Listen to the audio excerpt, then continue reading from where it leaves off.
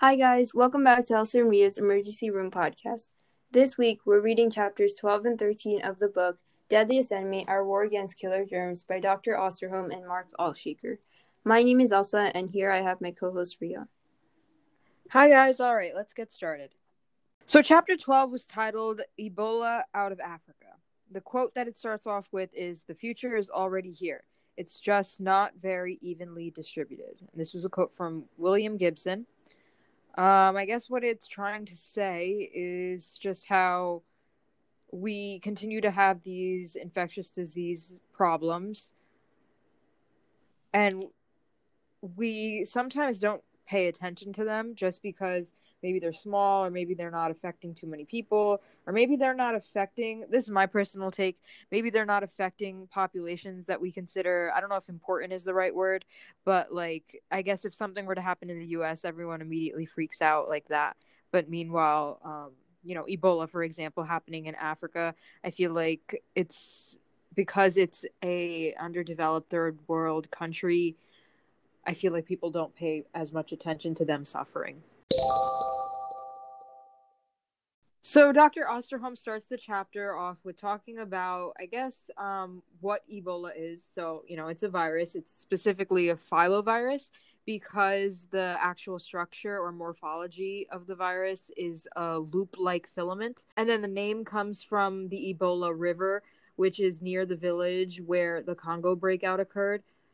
And then from 1976 to 2013, there were actually 24 documented outbreaks in Africa, the largest occurring in 2000.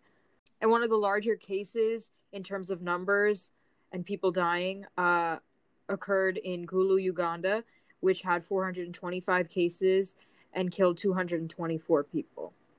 Ebola seemed to have come from the equatorial forests of Central Africa.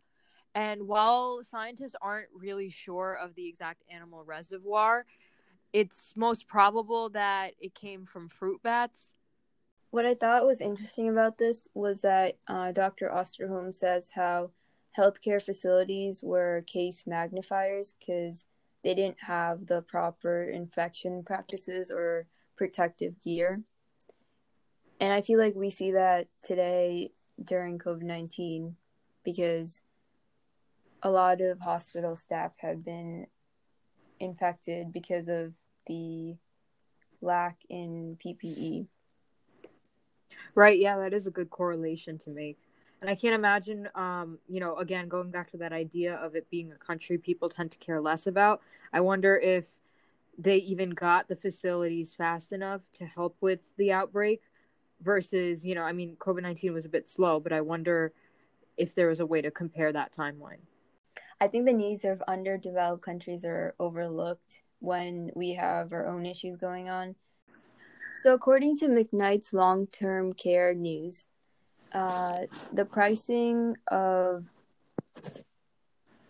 protective gear prior to COVID in the United States was pretty low, but it was marked up after COVID hit.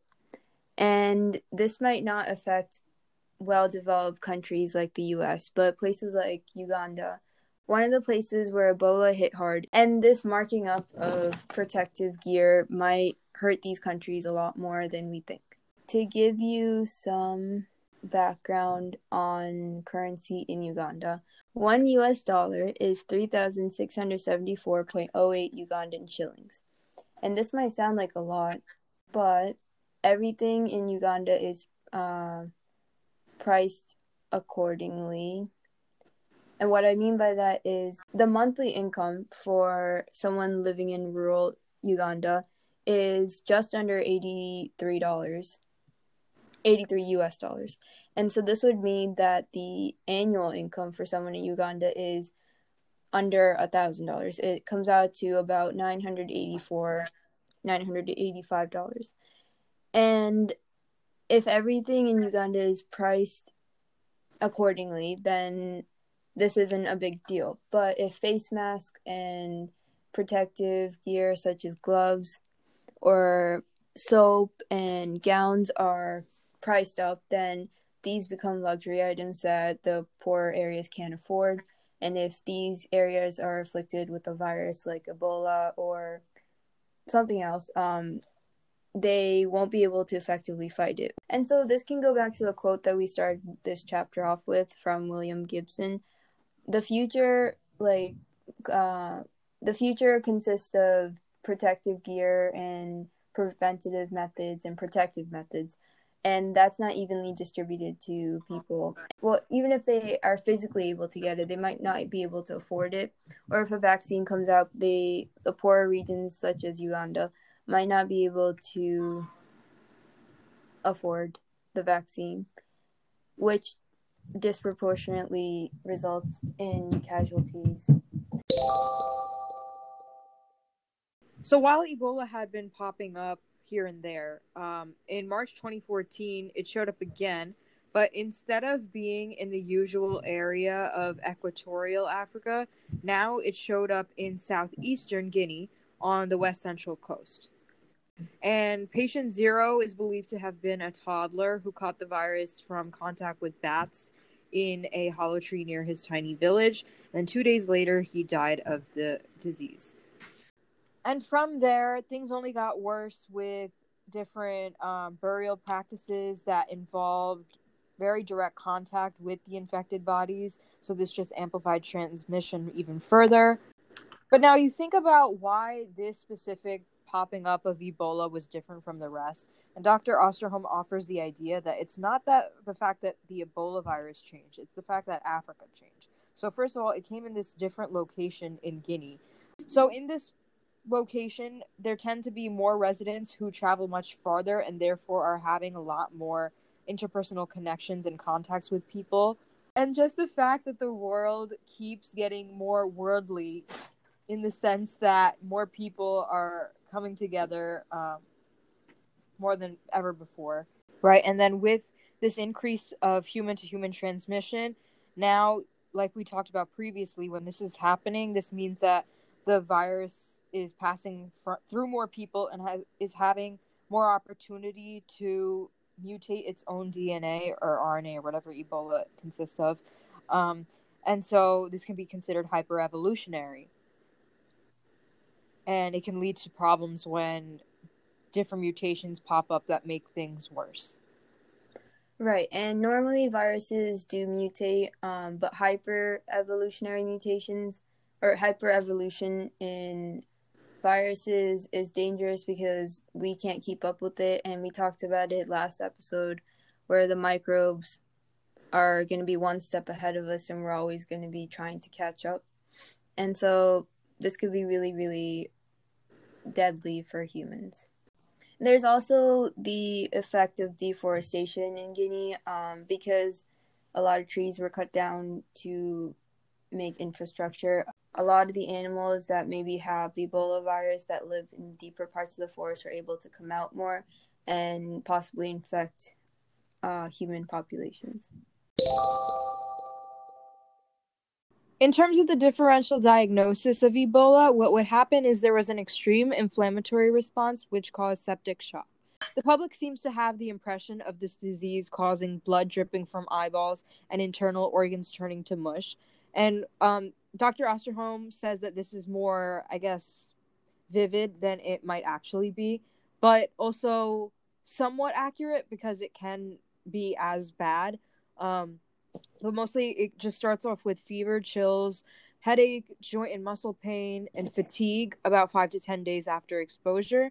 And then eventually there will be nausea and vomiting, bloody diarrhea, rash, gut pain, bruising, and bleeding. And then in the end stages is when the blood can ooze from the eyes, the mouth, the rectus. And then also there tends to be internal bleeding, which can collect in the spaces between organs because of the decreased clotting that's happening. An interesting story I have is that my aunt actually lives in Liberia in Africa. So during the Ebola epidemic, my family would call her multiple times a day just to ensure that she was doing okay, and she kept telling us how the media was blowing it out of proportion. But she also lived in Liberia where it wasn't as big of a problem. I think it affected the West more. Oh, so your aunt was saying how like if someone catches it, it's not as bad as all that happening. Yeah, like the media was just focusing on the worst of the worst and not really like the people who were getting fevers. Because at during the whole thing, she actually got a fever, and we were like, oh no. And her workplace was actually like providing transport to the airport because it was at the time it was quarantine and no one was allowed out. So because they don't have a car, they were providing transport to the airport. But then the airports got shut down and it was a whole big mess. Wow, that's interesting that she said that. I feel like that tends to be a theme that Dr. Osterholm brings up sometimes, where he talks about how, well, specifically, he talks about how people like to focus on these crazy diseases that are either epidemics or, yeah, most likely epidemics that people tend to focus on. But then there are endemics like HIV, like that chapter we did on that, where no one seems to really be focusing on it. And I think that's just because of the fact that it's an endemic and lasting forever. But this is interesting that she was able to, I guess, or see past the media if, you know, this all was maybe just blown out of proportion, like she said. Yeah, I think when you're living through it, it's easier to see past the media because it's not glamorized, but not exaggerated. Um, we know that the media just wants that click, so they'll take one thing and blow it out of proportion. So, in total, this epidemic resulted in 28,600 cases and 11,325 deaths, and left more than 30,000 West African children orphaned, which is so sad to think about. Specifically, how Ebola spread. It wasn't respiratory, which we know that tends to be like very serious, but it was actually, I mean, it was somewhat spread like that, but mostly it was spread simply by just touching an infected person or their body fluids. So, like, comparing this to HIV, where there needs to be the body fluid, like, specifically, like, transferred somehow through either sexual relations or blood transfusions or something like that. This was just by touching the infected person or their body fluids. And then the respiratory aspect of it is just by breathing in the aerosolized body fluids, which is definitely difficult, which is why it's not super respiratory like. The burial practices just made things a lot worse. And then also caring for patients without probably having the proper protective equipment. But then the silver lining, I guess, in all of this is just the fact that Ebola victims were not contagious until they actually began showing symptoms. So if you're going to look at anything being good in this situation, it's that, and how that probably helped with minimizing transmission. I think it's really interesting that someone's not contagious until they are showing symptoms. That's not the case for COVID because the whole reason COVID is so contagious is because people don't even know they have it and they are active spreaders. Why do you think it is that they're not contagious until they have symptoms for Ebola?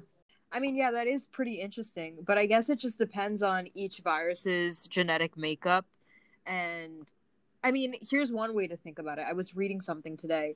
When you think about this from an evolutionary perspective and thinking about Dr. Moalam, we talked about how viruses like to maximize their transmission because that means that they can get into different hosts, replicate, and this is how they survive. So maybe this virus just isn't super in tune to like maximizing its evolutionary capacities, because ideally it would want to do what COVID does and be infectious before anyone knows it, because that gives it extra time to spread. So maybe this virus just hasn't mutated yet, maybe. And one day, maybe it is a possibility for it to become deadly or infectious to that level, but maybe it's just not there yet. That's interesting. I hadn't thought about that. I was thinking more along the lines of there isn't enough Ebola virus in the human system or of the infected person to make them show symptoms to the point where they're infectious. No, yeah, I think that makes sense, actually. I mean, that definitely could be a possible explanation for it. And maybe, the scientists who do more research on it probably know the answer to it. But that definitely, obviously, is a game changer in terms of making a virus as dangerous as it can be for the population. So the Ebola virus has appeared in the U.S. prior to the 2014 to 2015 outbreak, and this was in 1989 in Reston, Virginia. What happened was there were a group of monkeys who died from the disease, and the ones that didn't die were euthanized. And they had the Reston strain, which is different from the one in West Africa that caused the West African outbreak. This strain isn't infectious to humans, but it can spread amongst the animals. So even though the monkeys were all in separate cages and were not in contact with each other, they all had to be euthanized or they died from the virus itself. And what's scary about this virus is that it can be transmitted via the respiratory route. Does this mean that once this virus mutates, or if this virus mutates, that it can possibly be infectious to humans? But some people, like Dr. Vincent Raccaniello, says that it's not possible for this human virus to mutate, and we shouldn't need to worry about the Reston virus mutating into something that affects humans. Dr. Osterholm shoots this down, and he says that this is not the case, because if you look at the Zika virus, its main mode of transmission was with mosquitoes, but it can be sexually transmitted because it mutated. So what Dr. Osterholm is getting at is that the Ebola virus could become airborne, and if that's the case, we are very extremely underprepared to handle that. Yeah, and he talks about how most of the science community just tends to either intentionally or maybe they're just not aware or maybe genuinely they don't think it's that big of a threat. They're shutting their mind to the idea of this, which Dr. Osterholm says is pretty dangerous because, you know, just because you're scared of something, you can't just pretend it doesn't exist because then, like Elsa said, we're underprepared and that's not going to change if we're just too scared to do anything about it. Last episode, we talked about how ignorance is bliss in some scenarios, but here, I think as much research as possible is what is going to save us. Ebola was also present in Nigeria, but it didn't blow out of proportion the way it did in Uganda. And you might be wondering, why is this the case? Because the Ebola virus itself didn't mutate, and the people are still at risk for the virus, so why isn't it just infecting them? And this is because of the brave Dr. Ameyo Adedevo. When patient zero, Patrick Sawyer, who is a Liberian-American lawyer from Minnesota, arrived in Nigeria on July 20th, 2014, he was already sick, and so he collapsed in the international airport in Lagos. And from there, he was taken directly to the hospital, and it took 3 days to come up with some sort of diagnosis. What Dr. Ameyo Adedevo did is that, against the patient's will, she put the patient in quarantine, and this isolated him from the other patients, and this minimized the risk of infection to other patients. Dr. Adedevo later started feeling the symptoms around July 28th, and she died on August 19th. But because of her commitment and compassion, she was able to save the lives of countless people. And why would it have been so bad if patient zero had not collapsed in the airport and maybe had not been put in quarantine right away or had been released from the hospital after a primary checkup? The reason is that he could have gone into the neighborhoods of Lagos, which have about 15 million residents in slum conditions. And here there's no reliable, clean drinking water, electricity, or sewage disposal. So Dr. Osterholm writes that if Ebola had caught on there and had spread, then it would have been extremely hard to manage and the casualties probably would have been extremely high. And this just shows how third world countries would have much harder times dealing with an epidemic. And it seems that they're always the ones who ultimately end up facing the epidemics, right? I feel like it's always Africa who has the worst things. Yeah, probably, and yeah, for the reasons you said, because it's harder for them to deal with it when they don't have the proper money and equipment to take care of it. Also, what I thought was interesting about this situation, if we're talking about like what ifs, it's crazy how like he was a Liberian American lawyer who lived in Minnesota, and he happened to be traveling from Liberia to Nigeria, right? So now, what if things were different and he was going back to his home in Minnesota? So now he showed up in the US. So now we would have had our problem here. And, when it's a US problem, like we talked about in the beginning, this would have blown up to a much higher proportion. Now, let's say if this was happening in the US, you can't just do something against the patient's will like that. Like that may, and like for a good reason. I mean, like even if it was like against the patient's will, it was probably the better thing to do, even though that sounds a little weird. So that's why it like flew for her to do this in Nigeria. But there's no one doing that in the US. So he would have just gone about spreading Ebola to everyone. So it just would have gotten a lot worse, which is just interesting because like things easily could have been different like that. Yeah, it's crazy how there's so many scenarios that could have played out, and unfortunately the doctor died, but she saved so many lives from her quick thinking, and something to take note from. And it's funny that you bring that up, Ria, because next Dr. Osterholm says how the US would be extremely underprepared, and that each city in the US only has about 3 isolation beds, except for New York, which has 8 isolation beds. And so if this patient zero had actually gone home to Minnesota, like you said, and had infected multiple people, the US wouldn't have had enough beds for isolation for all these people. And by the time they even found out that they were infected, maybe it would have been too far spread to the point where we couldn't control it. And I wonder, has this changed with the recent pandemic?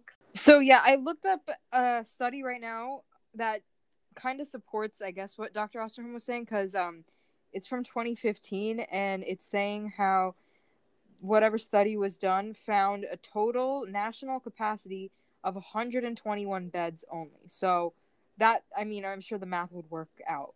The quick search that I did, it seems like what most hospitals ended up doing was turning the regular beds that they had into isolation beds. So, I mean, this one quick study I looked at talked about how a total of 48 hospitals, including 2 new hospitals built specifically for patients with COVID-19, and more than 26,000 inpatient beds were designated for the isolation and treatment of patients with confirmed severe acute respiratory syndrome, coronavirus 2. Quarantine centers with more than 13,000 total beds were also established to isolate confirmed patients with milder diseases. They didn't seem to have places where one patient could be isolated from the rest. I think because at that point there were just so many people with the virus, they just started isolating them all together but separate, I think. Well, it's good that we started making more isolation beds for something like COVID-19 as opposed to an Ebola outbreak, because it seems more mild, the coronavirus, than Ebola. I know that in the severe cases it's deadly, but if anything, this pandemic has made us a little bit more aware of how underprepared we are, and hopefully that will help us in the future after this is all done. I hope like the efforts to get prepared and stay prepared don't stop just because we are out of danger. Yeah, because in this case, the vaccine saved us, which we're fortunate enough to say that, I mean, it came to the rescue, but part of the reason why companies were so willing to make the vaccine is because they realized that this wasn't going away with our own practices because it had already gotten too out of hand with transmission.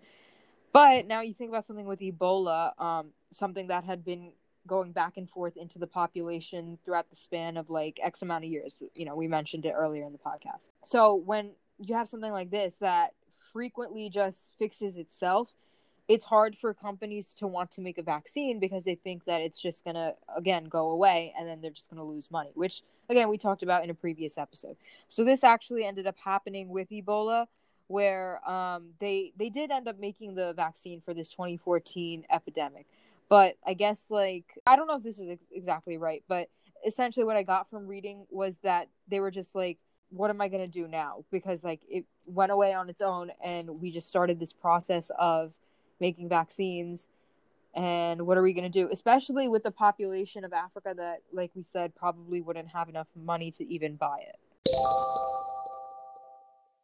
Dr. Ostrom then says how there's no ongoing commitment from the global public health community to fund this vaccine, because as soon as the Zika virus came around, half of the funding, or some amount of funding from Ebola virus, was taken and put into Zika.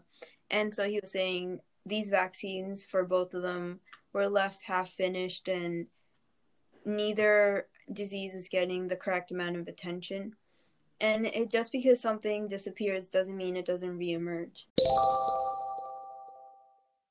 Dr. Osterholm ends this chapter by saying that in order to be proactive and ensure that we will be able to handle another epidemic of Ebola, or specifically Ebola in this case, we should have enough vaccine on standby so that we can ring vaccinate, which we talked about in one of the earlier episodes, expend money for something that hasn't even happened yet. It's a shame that that's like how it has to be because of the economics of it.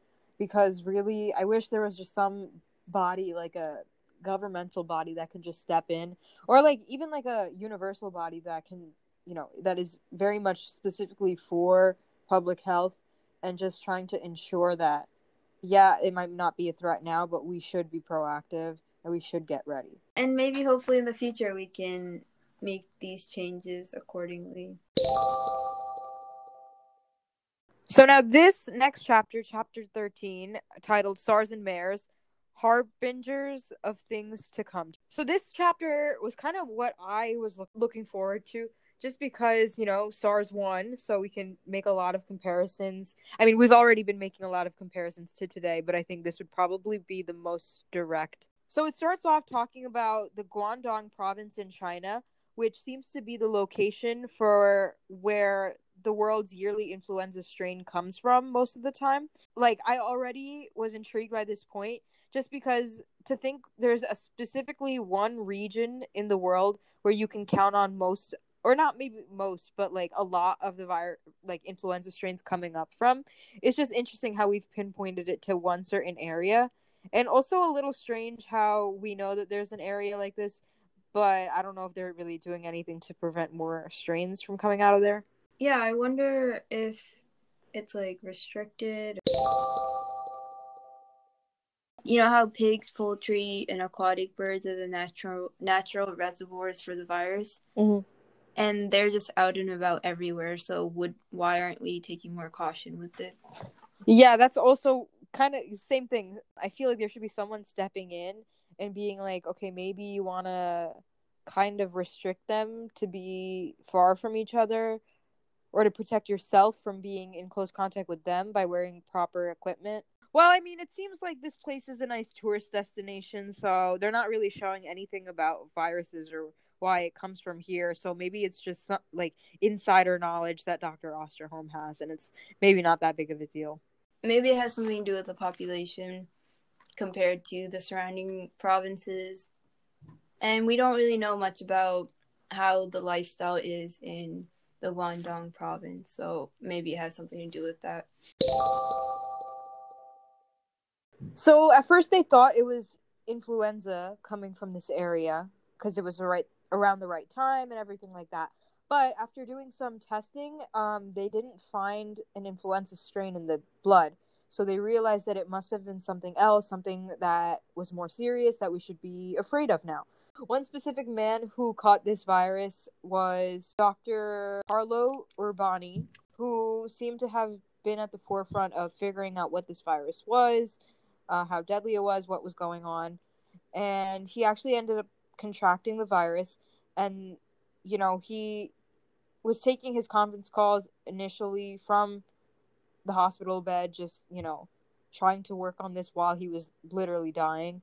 And then eventually on March 29th, he gave out and he passed away. But something that I just wanted to highlight is I wanted to kind of give a shout out to him because he decided that, right before he passed away, he asked a priest to do the last rites, and he directed that samples of his lung tissue be saved for scientific analysis. So, it's just in general, members like that of society who contribute so much to science and the betterment of others, I don't know. I think they just deserve to have a shout out right here. I agree with you. I think it's really commendable that someone can fight their entire life to better the lives of other people, and then even when they're dying, still, continue that fight until they themselves die. So, and then donate their lung tissue for research purposes. And then on a side note, I mean, he was only 47 years old. So it's crazy to think that he passed away relatively young. And more than that, I think what intrigued me about this is the fact that he died so young, and this is SARS, like the initial one. So I guess that means that that's a little different from SARS-CoV-2 in that sense, because we see patients dying a lot older now. So, I mean, would it be safe to say that this is a prominent distinction point? Maybe. I think we need to look into more research to make that generalization, but it's definitely unique that someone so young died from the first SARS virus, and now it's more targeted toward the older people. And then another interesting point I found in this was that China actually suppressed reporting this outbreak, and eventually, they were criticized by this by the WHO. And I just think that's crazy how they can just, I mean, they didn't get away with it, but how they can think to, I know initially you don't want to look like the bad guy. And this probably goes to furthering our point about how we shouldn't blame countries, because then things like this happen where they just, like, in trying to avoid blame, they make a mistake that costs a lot of lives. Right. I think you're definitely correct that China probably hid it because they don't want to take blame. Or maybe they were trying to deal with it on their own before it became a bigger issue. But something as big as this, I think the world needs to know what they are potentially in for so they can prepare ahead of time. At the end of it all, they realized that those who had contracted SARS like this ended up having chronic fatigue syndrome, which we discussed in a previous chapter, and which we talked about how this actually relates to COVID-19. So, I mean, obviously because this is SARS-1, so that makes sense. I just thought I would bring that up. This seemed to have come from masked palm civets and ferret badgers. They had most likely caught the virus from bats, again, similar to right now. Another similarity is the fact that nurses who were working in hospitals at this time, some of them chose to resign rather than care for the patients because this was scary. But eventually they kind of got it under control because of the fact that, one, they decided to, try and kill any of these infected civets and ferret badgers. And two, they did a great job with implementing infection control and isolating patients. So they had the PPE, they did the whole nine. And so my question with this is, well, I mean, one, I just found it crazy how big SARS was, how it didn't get to the US. That was just crazy to think about. And two, or maybe because the spread was weak and they did this good care from the start. But then my second question was, if they were able to implement this good, infection control from the start, like in SARS-1, why couldn't they have done it now with, SARS-CoV-2? That's a good question. Maybe it has something to do with the way it mutated. Maybe it's harder to control, and maybe the same preventative methods don't work. And also, you said SARS-1, it wasn't as infectious, or it didn't transmit as easily. So I feel like with SARS-2, COVID-2, that we're experiencing right now, it's highly infectious. And I've been hearing on the news that the new mutation in the US is 70% more infectious. Is that right? Yeah, I heard the same thing. So maybe it has something to do with that. Yeah, I was thinking probably something along the same lines. Like, it just has to do with the RNA coding for it to be more infectious. And then what I really found interesting about this chapter was the discussion on super spreaders.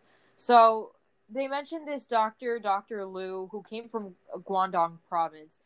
And basically, he went to a wedding in Hong Kong, and that's how he ended up spreading it to a lot of people. And actually, about 80% of Hong Kong cases were traced back to this doctor. why is it that this one individual was able to spread the virus to so many people, while comparatively you look at some other people who also had SARS, but they didn't spread it to as many people?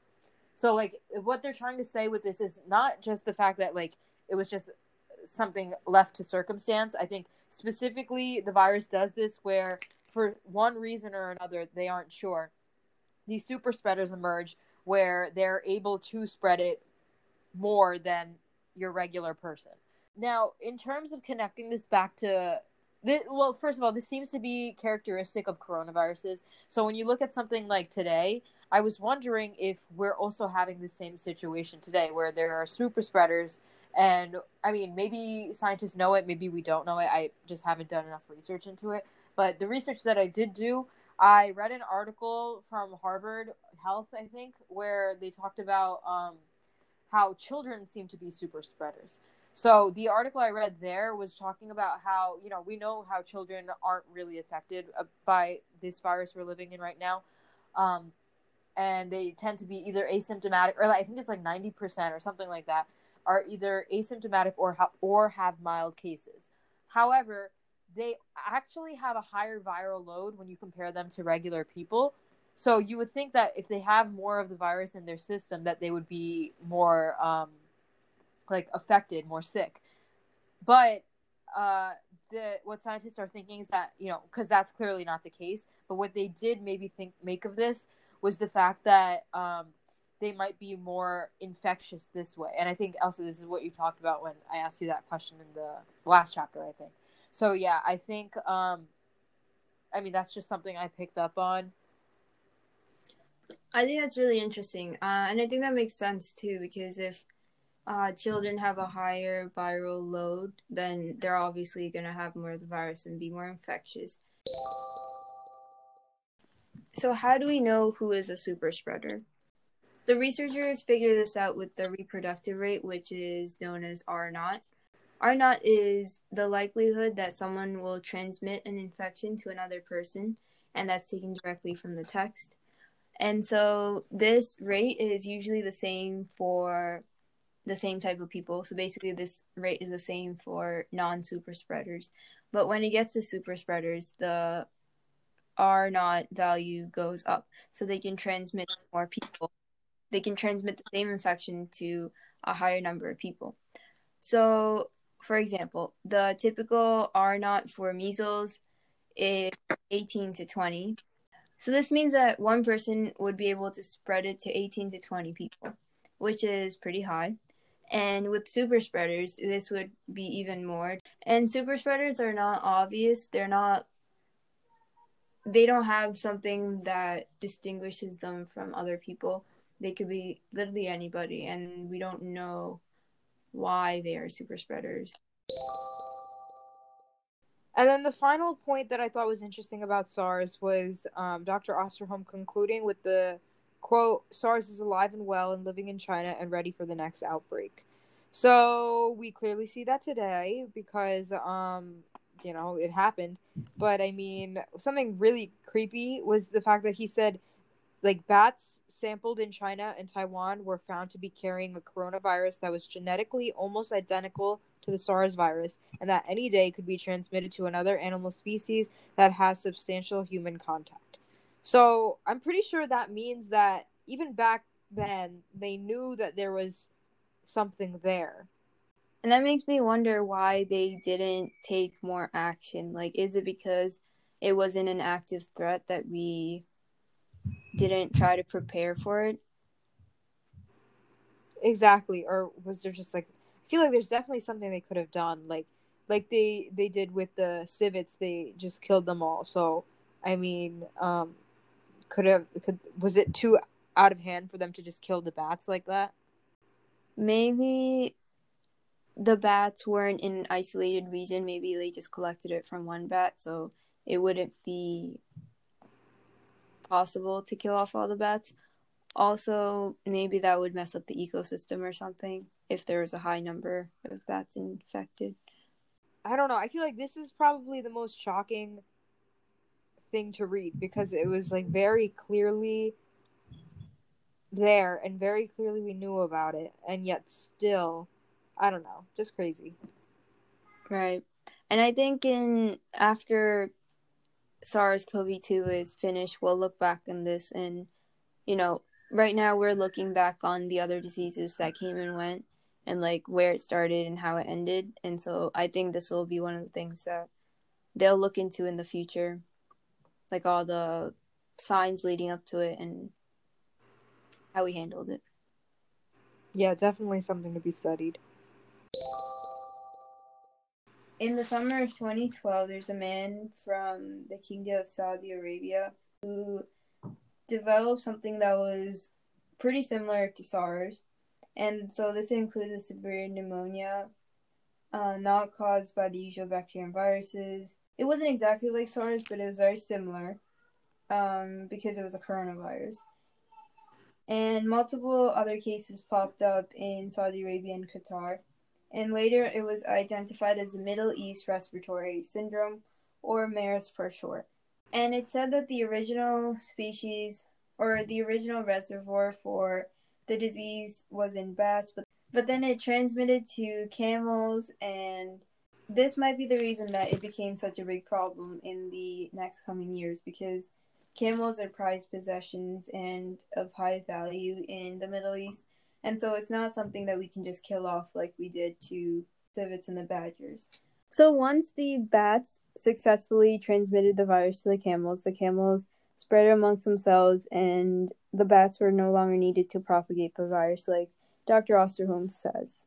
So yeah, the camels basically have this virus embedded in them, but there are some populations, such as the population of Kenya, where they sampled 1,122 people and only 2 of them had antibodies. So essentially, if anything were to break, like the virus was to break out in this population, it would be a big problem. And it would kind of be similar to what happens when the Europeans traveled to the New World and then infected all of the Native Americans there who didn't have any immunity built up. So that's just what I thought of it to be like. So then they talk about how the most effective thing that they can do right now is just to create a vaccine, but not necessarily for the people, but really for the camels, because they're the source of it. Dr. Osterholm thinks it would be beneficial to, and he makes sense because logically, just to get rid of the source so that it can't happen to people. So I think this is a good option, but also if something were to happen to the humans, then we should start creating vaccines for humans and make that our priority. I agree. If it ends up spreading to humans, then we definitely do need a vaccine, and better to be proactive with that than regret it after the fact, like it happens so often. And there needs to be continued research and funding for vaccine development. It can't just be something that happens when we're in the middle of a pandemic or an epidemic. We need to be prepared for it before the fact. And even if something like SARS that was extinguished by the end of summer 2003, even with something like that, I think the SARS vaccine should still be developed and there should still be research for it because it can always come back around. And we're now experiencing SARS-CoV-2, and I wonder, had we had made a vaccine earlier, could that have helped us out right now with COVID-19? Yeah, and again, it makes sense, like economically, why companies are hesitant to start creating vaccines when they know that like most of the time that like the need for the vaccine won't really exist, like when they're like deep into the project, like it'll might just go away on its own. But on the off chance that it doesn't, or not even on the off chance that it doesn't, but in general, this problem is always just going to stick around. So I mean, it should be created for ethical reasons, but I just wish again that there was some body that would enforce this. Yeah, I agree. I hope that we can learn from everything that we did wrong this time for future instances so that we don't regret our inaction, like Dr. Osterholm says at the end of this chapter. All right, guys, thank you for sticking around for this episode. We hope you enjoyed it, and we'll see you next time. Bye.